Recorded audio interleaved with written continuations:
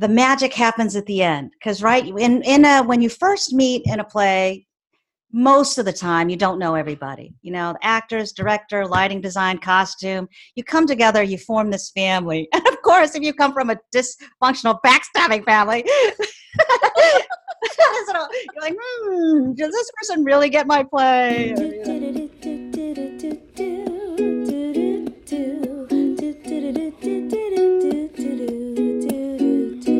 Hello, and welcome to episode 5 of Find Your Light, the podcast that helps women in theater take center stage in lives they love. I am your host, freshly back from vacation, Emily Stamets. Now, I just spent a few days on an island, and I took maybe like 3 pictures. So to explain why, let me rewind about a week before that.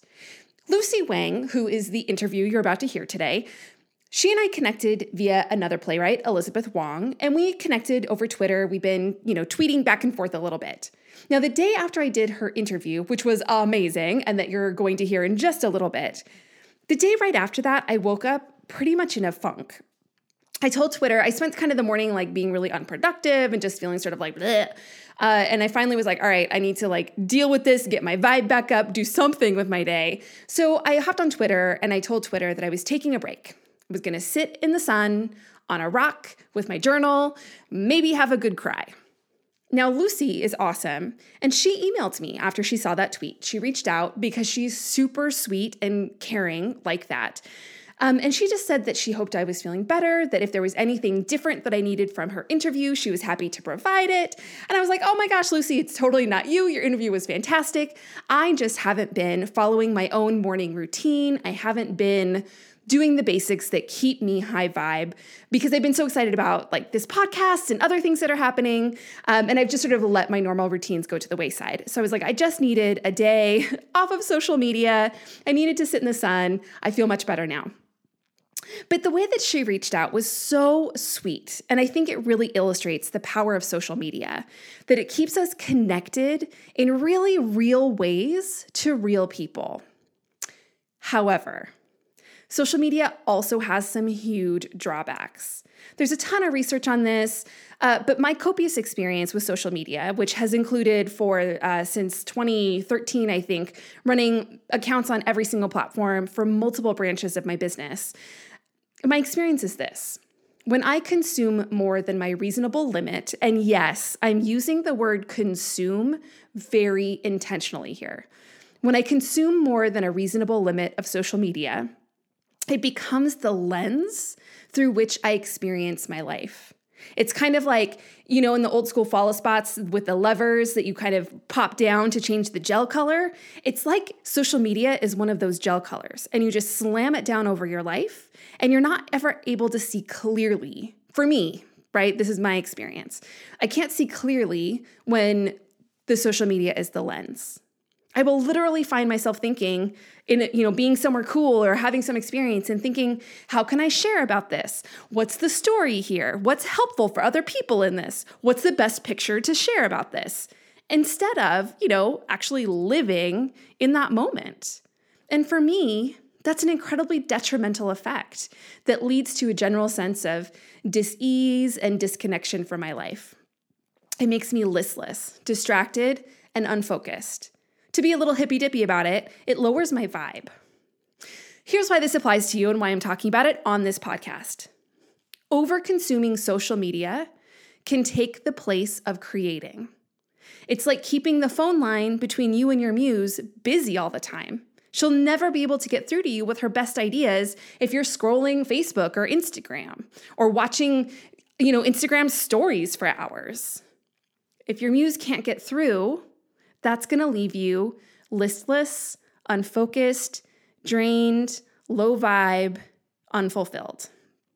What if, instead of spending 2 hours mindlessly scrolling, you filled the cracks in your day with reading, sketching, texting a good friend, stream of consciousness journaling, choosing a song to dance to before bed, stretching, watching the clouds, or just, being bored?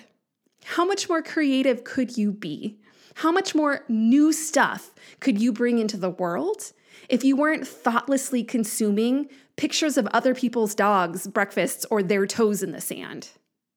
So that's why I took only 3 pictures on my vacation, because I wanted to be there, not be sharing about being there. Now, on an intentional social media use scale of 1 to 10, where 1 is a 12-year-old with her first smartphone and 10 is a person with no social media accounts whatsoever, shout out to those people, I'm like a 7 or 8, but I still slip, especially when I get excited about something, like I did with the launch of this podcast. I start to bend my own rules, which is a slope as slippery as a whale's behind, which I don't actually know if a whale's behind is slippery. So if you know, if there's like a marine biologist who's listening right now, please let me know if a whale has a slippery behind, because that would be fun to know. I imagine like the top of the tail portion. Anyway, email me. Thanks in advance.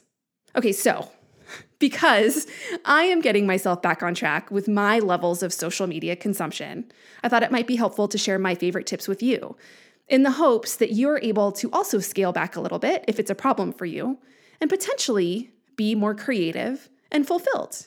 Because my world gets better when you create more. Okay, so here are my top 3 strategies that are really simple. Number 1, and this might be the hardest, and you're gonna yell at me, and that's totally okay because I can't even hear you. Delete social media apps from your phone. You can still get on Facebook, you can still get on Twitter, you can even still get on Instagram from a computer. Now, what this does for me is it means that if I want to go on Facebook or Twitter or Instagram, I have to walk my ass into my office, open my laptop, log in. So it's like creating a bigger barrier so I don't just find myself mindlessly scrolling.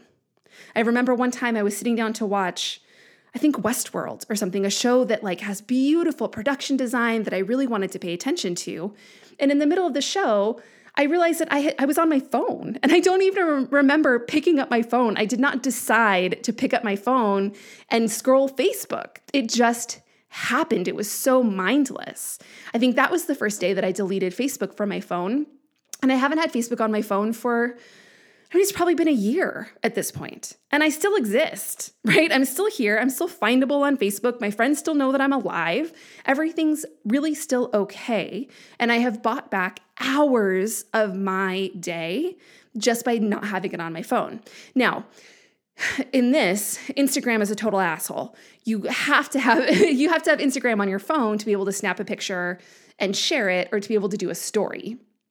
But if all you want to do is share single pictures at a time, then you can use a second-party poster. I like Buffer. They have a free version where you can share a picture and what you have to say about it. You can add hashtags. You can do all the things. And then you don't have to like actually have Instagram on your phone, but you can still go in on your computer and comment and share and talk to other people through your Instagram account. Okay, but it means that it's not on your phone, it's less accessible. You have to be more intentional about using it. The other benefit that I really like about using second-party posters or schedulers is that it gives me the advantage of time spacing. Because the thing about social media sharing, not just the consuming part, but the sharing side, is that when you share a picture, our brain, like our lizard brain, doesn't really know the difference between something that you've posted online and something that you would have done in real life. So in real life, if you show a friend a picture, or you tell a friend you're feeling sad today, or you're like, hey guys, here's my breakfast, in real life, you would get instantaneous feedback about that share. But on social media, someone might see your breakfast at like 3 p.m. But our brain doesn't know that. Our brain is still waiting for the immediate feedback. So you may have experienced this where you post something that you're like, oh man, this picture was so cool. This post was so awesome. Or like, I'm super great. And then your brain for the next few hours is still preoccupied with wondering how people are going to respond. Is anyone going to respond to it's in psychology, it's called a bid. Is anyone going to respond to my bid? Is anyone going to tell me my breakfast looks awesome? Is anyone going to cheer me on? Is anyone going to try to make me feel better? So what I like about using a scheduler for social media is that it kind of removes that expectation of immediacy. I can post something, but I know that it's not going out until a few hours from now. So my brain is able to relax and not wait for those immediate results. So you gain back brain space, and energy by using a poster. That was really just sort of like 3 strategies in one. But here's strategy number 2, which is one of my favorites. Turn your phone. This is especially if you keep apps, if you ignore my tip number 1 and keep the apps on your phone, try turning your phone to colorblind mode. It'll go to black and white, and it's usually in the accessibility functions, the same place where you can enlarge the text or do like, text to speech functions. Put it on colorblind mode. It'll put it in black and white. And what this does psychologically is it makes your phone much less interesting. It makes it much less addicting. I found, just my personal anecdote, there's no research behind this, is just what happened to me. When I put my phone into colorblind mode for the first time, I cut my scrolling time in about half. Whereas it used to be really easy to spend like a half hour scrolling with no results and, for no particular reason. When it was in colorblind mode and all the pictures were coming through in black and white, I would only spend like maybe 10 minutes scrolling. It just gets less interesting because our brains don't respond to black and white the same way that they respond to color. Okay, so that again is like tapping into our lizard brain. Okay, tip number 3 is schedule a complete social media Sabbath for yourself. I have not been doing this intentionally lately. I really like to take Sundays off. Because Sunday is like the day that my spouse also doesn't work and my mother-in-law is here. And so I just like to have Sunday as like a family day. But I haven't been doing that lately. I've been working through Sundays. I've been like checking in on Twitter on Sundays, those sorts of things. Plan a Sabbath for yourself. Plan it regularly. It doesn't have to be weekly. It could be once a month. It could be every 2 weeks. But have a day where you intentionally say, I'm not going to be on social media. This is a great day to delete the apps from your phone. I promise they're really easy to reinstall the next day when you're done with your Sabbath. But just detox from it. Get it off of your phone. Make it something that has to be more intentional if you want to do it. But also I find it really helpful to remind myself that life exists even if I'm not sharing about it, right? Like my life is wonderful and I do cool things. And that is a completely separate truth from sharing it with other people or from seeing what other people are sharing. So those are my strategies. Those help to keep me really high vibe and feeling good and just making sure that I'm living my life for me and being really present in my life without that lens of social media and always thinking, how can I share this? I hope that's helpful for you. If it is, let me know. If you have other tips to share on our Facebook, share on our social media accounts, the Facebook page, the Twitter, the Instagram, or you can email me anytime. So just let me know. All right. Now, the promised interview for you, Lucy Wang is amazing. She is a writer, editor. She's a journalist. She's a social media director. She's a ghostwriter. She's a playwriter. She worked in Wall Street for a while. On the playwriting side of things, she has won the Kennedy Center Award, the James Thurber Fellowship. Like, she has done incredible things. And I think it's really cool that she didn't actually start playwriting until further into her adulthood. So, without any further ado, here is my conversation with the incredible Lucy Wang. Awesome. Okay. Well, yeah. Oh my gosh. I'm so excited to talk with you today. Thank you for taking the time out of your life to share your time and energy with us. I really appreciate it. Thank you, Emily. I'm very excited to meet you. And I love your energy. And I love your mission to spotlight women and to help inspire youth in theater. I think it's awesome. Thank you. Yeah, it's all good. It's all good stuff. Why don't you give us sort of a description of your journey from the moment when you first got into theater to where you are today? Okay. I used to go to, I didn't grow up in an artsy family. My parents were immigrants and art was kind of considered superfluous, if you know what I mean. It was just like, get straight A's, be a doctor. I always joke around. I had 3 career options when I was growing up. Doctor, physician, MD. Anything else? Big, fat loser. And my parents always used to say, we did not come to America for you to be a starving artist. You know? So my journey, like many immigrants, was kind of delayed because I always had to struggle to make ends meet. And then, then you have to struggle to be heard and seen and taken seriously. But I found when I finally made some money to have disposable income, I would spend all my time at the theater. So I'd have this job trading mortgage-backed securities on Wall Street, and I'd be so stressed. And, I had two choices: become an alcoholic or become an artoholic. And I became an artoholic. So definitely better choice. In the long run, it was a better choice. So I found myself at the theater, and I just would forget about my stress. And I loved it. Theater was magic for me. It was a night to like pretend you're in somebody else's shoes, see another life that is possible. Of course, not all theater was uplifting. And what I mean by that is, sometimes it's edgy and gritty and you're like, ooh, and then you'll be grateful. Oh my God, I thought my job was shitty. But God, I would hate to be that person's shoes. I can handle the stress tomorrow.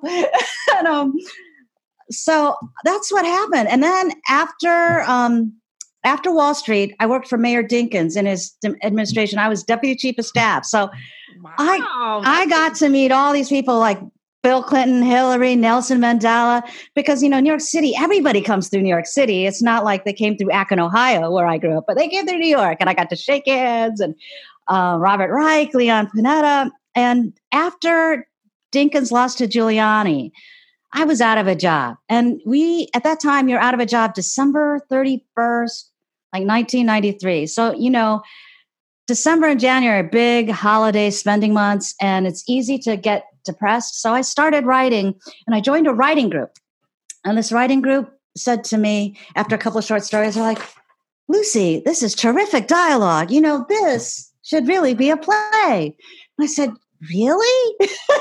And, at that time I was shocked. But now when I look back in retrospect, because hindsight is 20/20 or better, I was like, oh my God, all that time that I went to the theater, that I was getting my MFA. It's like, because I saw all sorts of things, right? And so I must have learned just organically. And one of those plays, one of the short stories was Number One Son. It became like the finalist at the New Dramatist Weisberger Award. And another one became like a finalist for the Jane Chambers and was done at Mark Taper in LA. And the third one won me the Kennedy Center Award. So I thought, oh my God, good things come in threes, right? And I don't know if women do this more or what, but I saw this as a big sign, like, you should be a playwright. Well, oh my God. The fact that you were like, well, I guess I got done at the Kennedy Center and the Taper, so maybe I should be a playwright. Like, that's so funny to me that like it wasn't until like after. Oh. The third one was I got a 2-page profile in the New York Times. Oh, geez. Right. Like these things that are like the pinnacle of like, right. Right. So all the news that's fit to print. And I'm 2 pages, 2 photographs. And what's so funny is I didn't want them come to my little tiny cramped apartment in New York City. So my mother-in-law at that time, she's belonged to the Penn Club. So we go to the Penn Club for my interview, and all these people think I'm really wealthy. All of a sudden I get notes like, and I'm like, no, I'm a playwright. I just borrowed the Penn Club. But I know, right? I would love to live in the Penn Club in case you're listening. I know, right? You're like, please, someone get me membership. That's amazing. So you didn't really come. I mean, you started in. I'm going to say you started in theater as a patron, right. But you didn't start as a theater artist until well into your adulthood. Correct. I had a couple careers. I was a bond trade. I have an MBA instead of MFA. And so like a lot of times when I teach, I get stuck in adjunct hell because they're like, you don't have the right terminal degree. And it really kills me because my students will tell you, I'm a fabulous mentor. I help them get results. One of them says, I do not teach writing. I teach success. Oh, dang, girl. I like that a lot. That's amazing. Yeah. And I love, go ahead. No, go ahead. No, you don't know. You first. I love teaching because I think what attracts many of the students to me is like resilience and the fact that if you really work hard and you have the drive and the passion to master your craft, I really feel you can make it. And because I'm kind of embody that spirit, right? Like, all right, I had nothing. I never went to the theater. I had nobody. My father beat me. My mother left me. And if I can do it, maybe I can help you find your light. Absolutely. Oh my gosh, I'm so excited. So give us a snapshot of what you're doing today. Okay. because an artist doesn't get much support in America, I juggle like many people. I've learned to juggle. I mentor both privately and through eScripts. And I won a silver award for Beth Healthcare Journalism. So sometimes I freelance. And I'm working on a screenplay, a financial thriller starring a woman in jeopardy. And it has this Me Too stuff to it as well. I'm working on a memoir because I've been convinced through some of my friends when I did my one-woman show, Chinese Girls Don't Swear, or It Ain't Easy Being Chinesey, that my story could inspire and empower a lot of young women as well as young men who feel like, the odds are totally against them. And a memoir would remind them that odds are not prophecy. You can, right? And sometimes it's hard to believe. Sometimes it's hard to believe that because believe me, there have been days where I'm surprised I'm still standing. And so I'm working on a memoir, I'm working on a screenplay, and I'm working on some new plays. And I've got some monologues coming up in Madison, Wisconsin for the 2 Steps Forward. And I'm a finalist. My cannabis play is a finalist in Durango, California. And I'm going to Gerasi soon for my artistic residency. So I think the other reason I juggle a lot is, as my husband likes to remind me, if you have a 300 average in baseball, that means you're missing 7 out of 10 times and you're considered a success. So a 300 average is good. So I'm trying to keep on doing all these things because you never know. Yeah. Right. And like yesterday, I was just contacted by someone who wants to use one of my plays for a fundraiser for Playwrights for Pets to benefit pets. And you and I both have pets. Of course I'm going to say yes. Yes. All right. Don't pay me.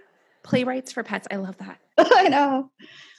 One of the best things about conducting these interviews is I find out about all these programs and things that I've never heard of and like events that are coming up and all these things. And I'm like, that sounds amazing.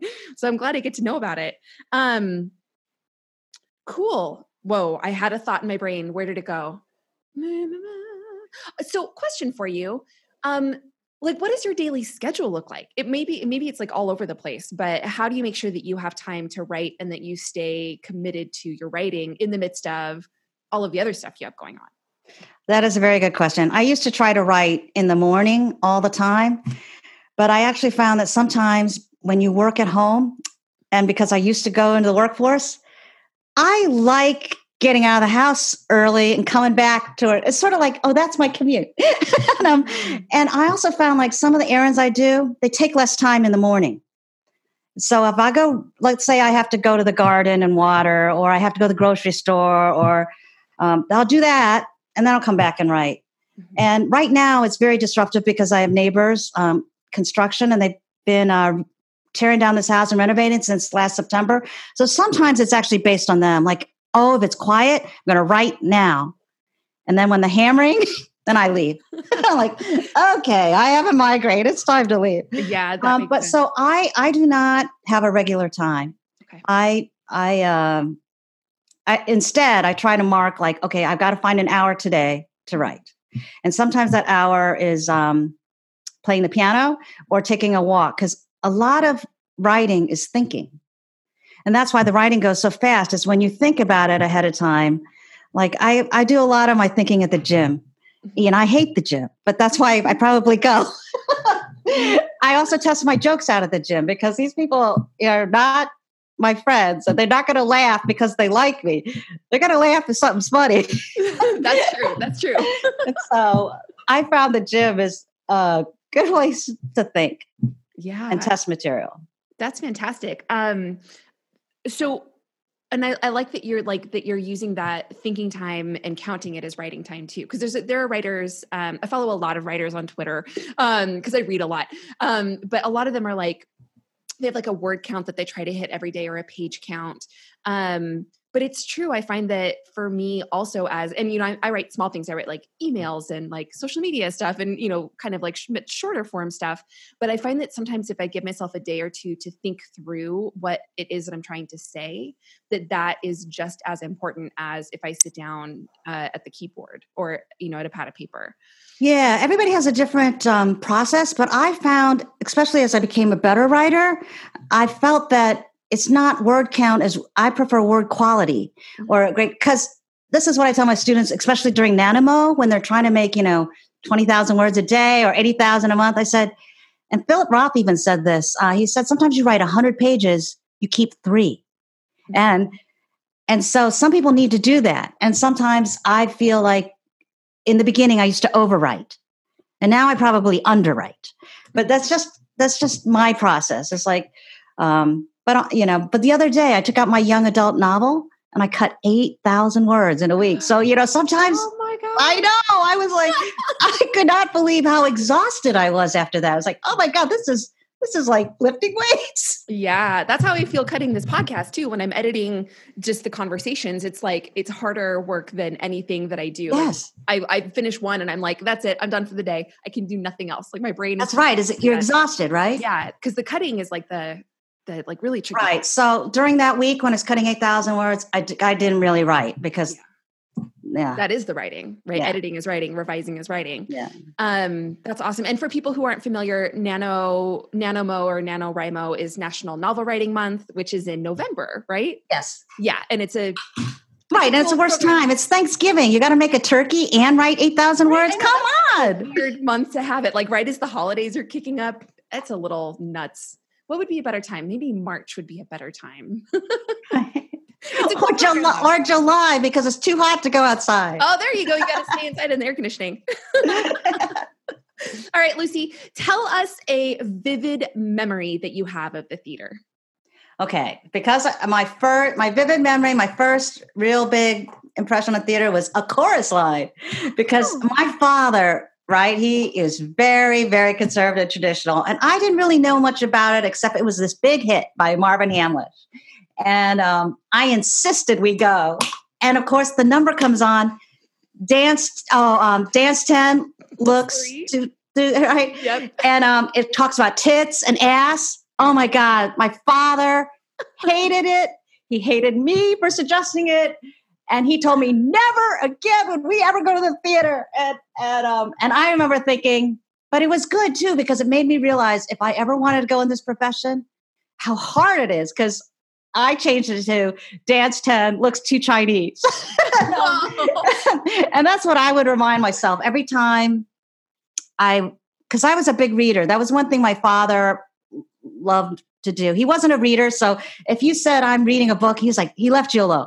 And so Dance 10 looks too Chinese. Every time I thought I want to be a writer, it's like I reminded myself that. Okay. That is pretty good. And I bet you could fill that in with like any ethnicity that's not white, right? Like looks too anything, basically.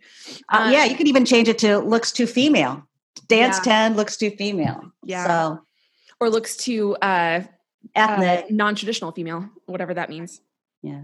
Anyway, so funny story about that song in particular is I got, my husband and I got a new car, and it has like a built-in like radio, like Stitcher Slacker radio, one of those things where you just say like, play a channel based on this artist or based on whatever. And I was like, oh, this will be fun. Play Broadway radio. And that song was the first song that played. Wow. I was like, that's a big choice. But then I had that song in my head for weeks. It would just pop back up into my head all of a sudden. So I walked around my house and like the world just singing like tits and ass like all the time. And I was just like, would you stop singing that? Oh, I know. Just can you imagine if Mike Huckabee, do you think Mike Huckabee likes that song? No. Oh my God. Did you see Chorus Line? What? You see Chorus Line? Have I seen it? Yeah. Yes. Yeah. I saw it in Orange County at the Seekerstrom. What was your first musical? Oh, that's a good question. The first one that I can remember is our local high school came to my elementary school and did an excerpt of Annie Get Your Gun. I think they also did a Peter Pan. But then my first like full musical I ever saw was one that I did. I was follow spot operator for Guys and Dolls my freshman year in high school. Well, that's good. Well, if you're counting school, I did try out for Little Abner. And my drama teacher at that time told me there are no Chinese people in Dogpatch. No. And he told me I could be a flower pot. With no, he did not. Yes, he did. Oh. So I think that crushed me. And later, someone told me I should go back and say, "We bought Dogpatch," because like, oh my god, I can't imagine saying that to anyone, much less like a young person, a young adult. That makes me so mad.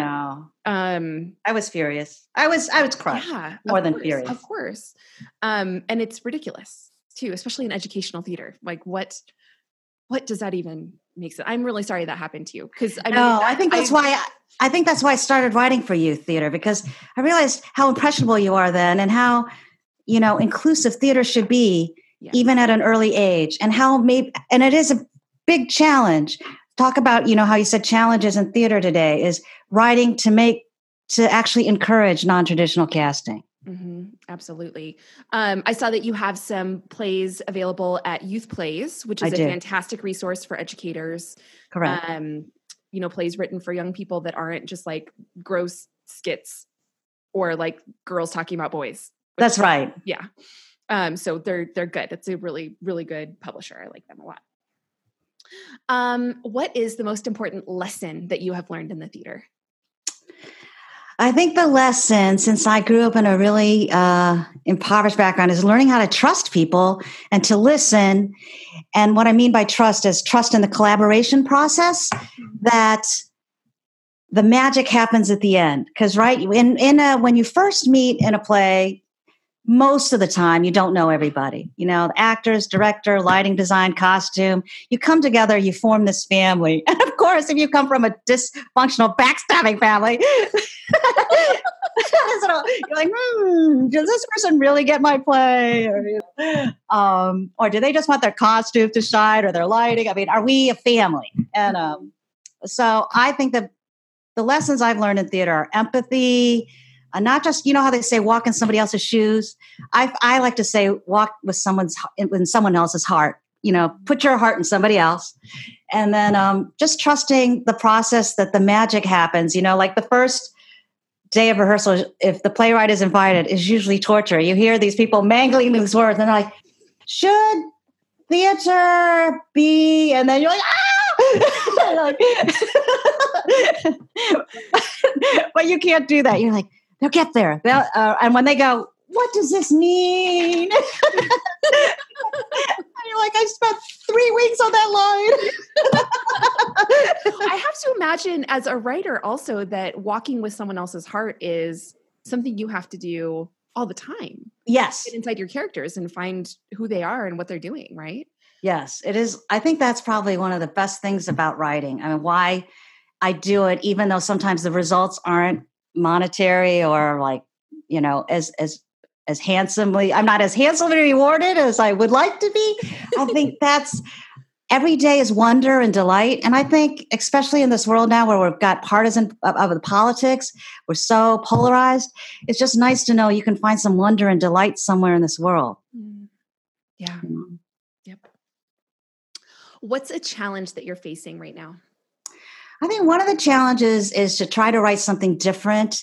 I think that I learned once from a couple of people who are advisors. They said playwrights and writers should have a brand, right? Like Stephen King has a brand. He's horror. John Grisham and Scott Turow have a brand, the legal thriller. And so sometimes you're tempted to maybe write about the same theme or similar themes constantly. And that actually might help you. But what is a challenge is if you're interested in other things, then maybe, like youth plays, memoir, then maybe you fear that they think you're scattered, but you're really not. It's just that you want to push yourself. So I think the constant challenge is to push yourself without pushing yourself into the homeless line. I think the other one is what I told you is like, I'm trying to write more inclusive. Like sometimes I don't use last names, or I'm trying to pick names that are male or female. And make it work, because then you realize a lot of times in a play, our specific background makes that character unique. Well, if I can't say you're male or female, then or you're Polish American or Chinese American, what are the other ways to make you unique? And so that's a challenge too, because I'm really trying to write for men, women, and transgender and non-binary, and that's a challenge. But I love it because I believe in inclusivity after spending most of my life on the margins. Mm-hmm, absolutely. I just I'm sorry, my brain is still stuck on that shitty teacher who said that you couldn't be Chinese and be in Little Abner. Like, what? What's happening in my heart is like, how much sooner could you have started writing, right? Or how much Correct. sooner could you have gotten into this world and found this family if that person hadn't said, you don't look right? Right. We came, I always say this in my stand-up, we immigrated to this country during the Vietnam War and in Ohio. So I think that's really why it was so tough. My father worked for Goodyear, and we always drove an American car, and it was always our flag, right?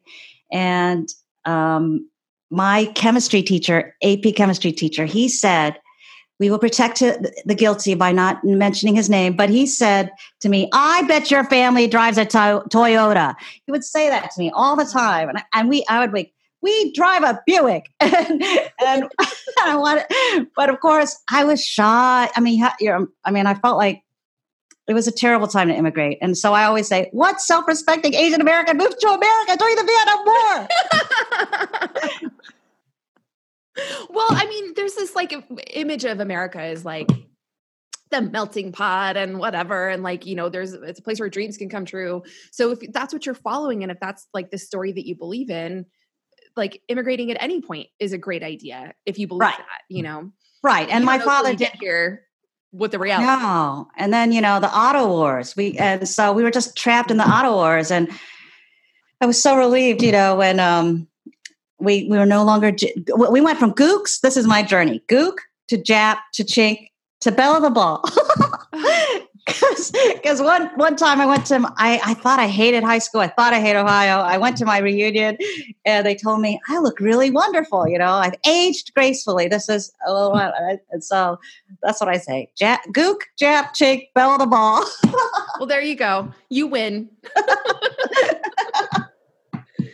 Okay, here's one of my favorite questions. Okay. My absolute favorite one of the interview series. Okay, ready? All right. What is something that you do in your theatrical work? Yes. That if I did it in my life, it would make my life better. Oh, geez. See, that's hard. I think because you're already great. I think but me, laugh. Imagine that me is just a stand-in for like the universal human being that's out here listening. I don't know. See, I think it's like, what? Okay, repeat the question. What should I recommend that you do to improve your theatrical experience? Yeah, so we're kind of like just figuring out like how can we apply the skills and talents that we have in the theater to regular everyday life. So what is something you do in your theatrical work that if we did it in our lives, our real lives, right, quote unquote real life, it would make our life better?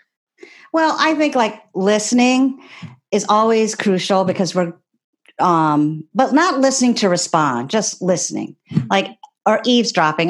This used to be great in New York. I used to tell my students, just, New York is so crowded, you can't help but eavesdrop. Just listen to people. And sometimes when I go out, I'll try to imagine what conversation they're having. Like, is this their first date? What do I think? And so I do that. I'd go out of my comfort zone.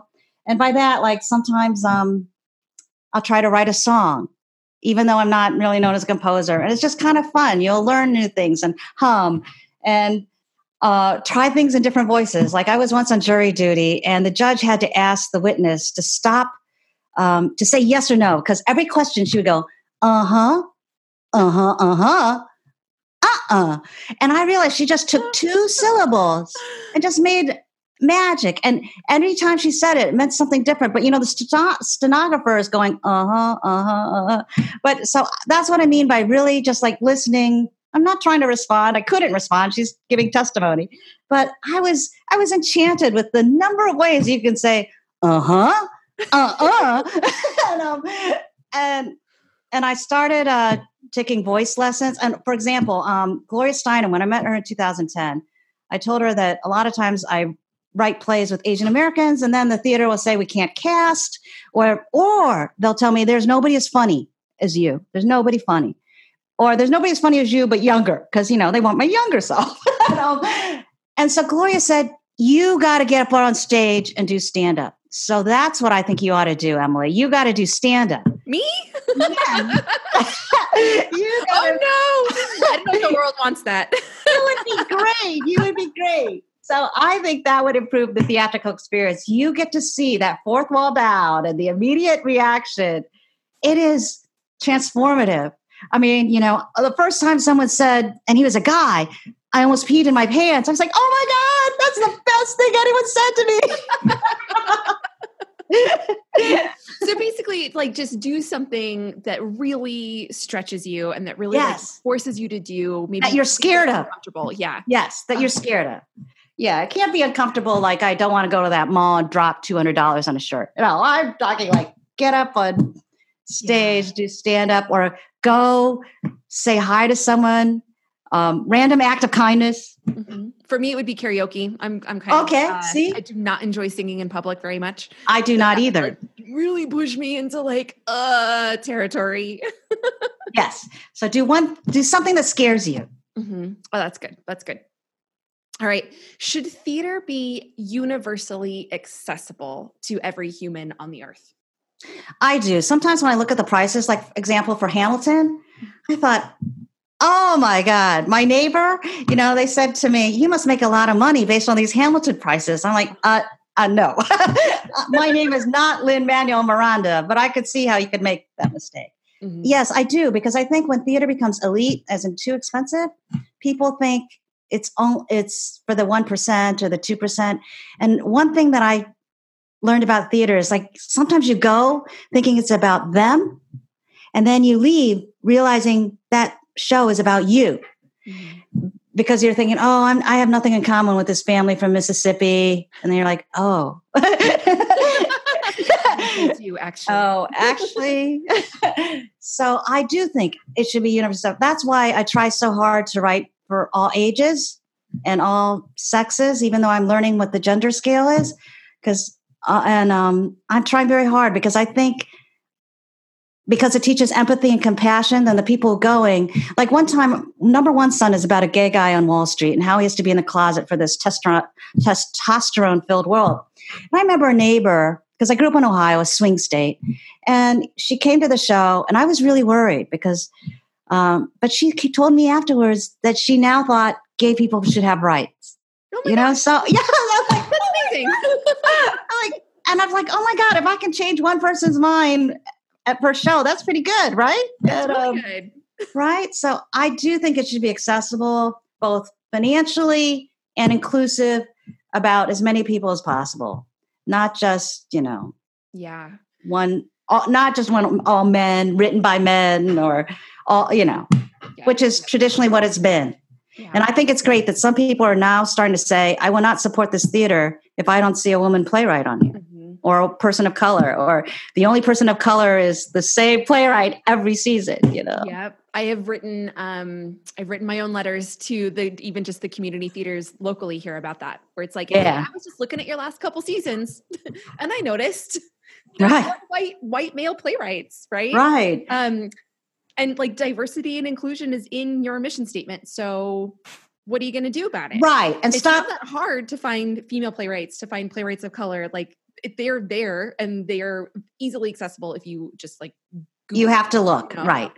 And the other thing is, don't use people of color and diversity only for your stage reading. A lot of theaters will get grants, and then just give you development hell. Oh, I got a stage reading, but that's it, Mm-hmm. So that infuriates me. Yeah, absolutely. I mean, it's just not that hard. As part of the thing that drives me crazy is when people say things like, well, there just aren't any like female writers, or there right. Just the way they tried to tell me there are no funny Asian Americans. Yeah. Like there's no Chinese people who are going to audition for this. Right. Like what, like, it's not go ask, just put it in your advertisements. Like, yes. And especially with social media, it's now easier than ever. So, oh my God. Yeah. And even like putting together this podcast, I've like, as I talk to my network, I say, I'm especially looking for women of color and people with disabilities. Like that is a thing. I really want to make sure that those voices are amplified. That's like, I'm looking for everybody, but I'm especially looking for these. And that's like helping me even like saying that I'm still getting a majority of white women who are, wanting to be us anyway, but it's possible. You just have to say, we're especially looking for this. Like, it's not that hard to adjust audition notices, to adjust what you look for in order to like make sure that that's right, that your numbers are skewing. Yeah. Sorry, I didn't mean to. No. We're on the same side. It drives me crazy when people are like, oh, it's just hard. It's not that hard. It's not that hard. Everything takes effort. Yeah, everything takes effort. Even like asking your friends what their favorite play is, they're going to say like Arsenic and Oblast in Oklahoma. Great. That is just as hard as going on to like the New Play Exchange. Exactly. And, yeah. Anyway, we're on the same page here. Preaching to the choir. Okay, Lucy, I would like you to please plant a seed in the hearts, minds, or spirits, or all three of the people who are listening today.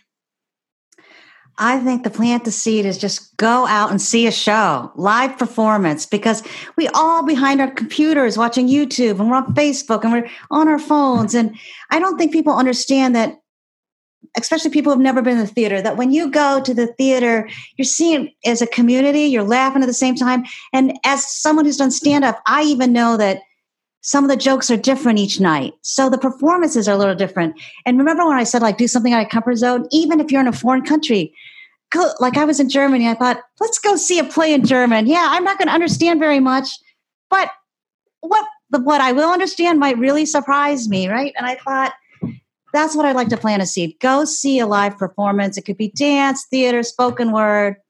There's usually something that's not too expensive. And see it as a group, because it totally makes a difference. Like, you can laugh. When I do comedy, people are just like, oh, send me a YouTube clip. You send me a YouTube clip. But the experience as a house, oh my God, is totally different. Completely It's different. Magical. Right. Yeah, there's an energy that comes even like when you're like, obviously when you're part of a production, excuse me, when you're part of a production, there's the energy of the creation and the co-creation that you're doing. But in the house and in the audience, there's this like shared experience. Yes. It's exactly the same as reliving a memory with an old friend. Exactly. And you will do this thing together. Exactly. It's like the way the sports fans always go to the football game. Well, go to a live performance and you will see the difference. I mean, totally. It's so great. And I think that, thank you for reminding us too, because a lot of people even people who consider themselves to be like quote unquote theater people who are working in the industry, we forget to make time to go see other people's work. Some people are really good at it, but a lot of us are just like, I know, like I taught theater for 11 years and I was just tired and exhausted and burnt out so often that I would forget to like make time in my life to go see shows so I could remember why I was doing this in the first place. Oh yes, but wait, go see a show that you've read no reviews about. Don't read a review. Don't just go. Anyways, I love that. I go see things without knowing anything except for the title. Yes, because that's what sometimes when you read the review, you're like, oh, I don't think I like this. You start to make judgments. Mm-hmm. So I decided sometimes when I go to a show, I don't want to, don't tell me the review. I just, the same thing with a book. I heard it's a great book. Don't tell me what happens. Yeah. I don't want to know anything. I literally sometimes make choices based on the cover. Just like, I'll read the cover, I'll read the first page, and it's like, I either want to keep reading this or I don't. And it doesn't matter what anyone else thinks about it. It doesn't matter what it's about. I just either feel drawn into this world after page one or not, Yeah. Yeah. Oh, that's good tips. Good tips. I love it.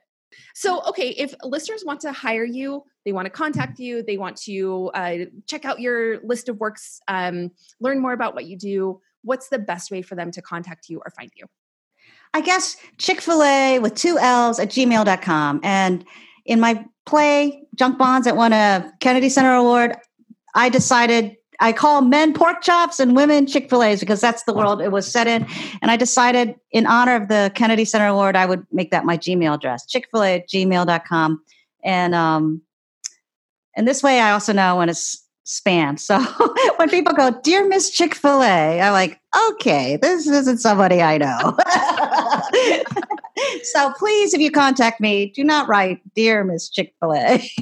Right. We know that you are Lucy Wang. Yes. Also pronounced Lucy Wong, because when we came to this country, and it got anglicized, it became Wang with W-A-N-G. Mm-hmm. But in Chinese, it's really Wong. And I say this because a lot of Chinese people go, "Don't you know your own last name?" I'm like, "Yes, I do, but you don't understand." So which do you prefer? I actually prefer Wang because people spell it right. Mm-hmm. And I when I used to go to studios, or now we're in this country where you have to have real ID everywhere, I found it's just better. The pronunciation should match my documents. Got it. But yes, if I was in China, I would say Wang. You would say Wang. That's really good to know. Thank you for clarifying that. I appreciate it. Well, Lucy, Wang Wong, whichever one, both. Thank you so much for your time today, for sharing your energy and your expertise. Oh, thank you. For the work that you do in the world, for writing inclusively, for writing for youth, which is so, so vital as well. And just for sharing all of the thoughts that you have today. I appreciate it. Thank you, Emily. I wish you a very long and prosperous day, life, career. Everything. Yes, everything. I take it. Okay. Doesn't Lucy have just the most amazingly friendly and inviting laugh? I hope listening to that cheered you up as much as having the conversation cheered me up on that day. Thank you for listening today. If you love this podcast, please tell your friends, give us a review, leave us a rating, do all of the things to help share this podcast to make sure that it gets into the earbuds of people who need it most. If you want to talk about what you've heard, you can hit us up on social media, on Facebook at Find Your Light Podcast, on Instagram and Twitter at FYL Podcast. You can find me, Emily Stamets. I am the Emily Stamets on most social media platforms, or you can search me on Facebook at Emily Stamets. What else can you do? You can say hello to my cat. Of course, she's always here. She's literally sitting right here within touching distance, and she loves to hear from you too. That's it for today. Until next time, stand confidently center stage and enjoy your show.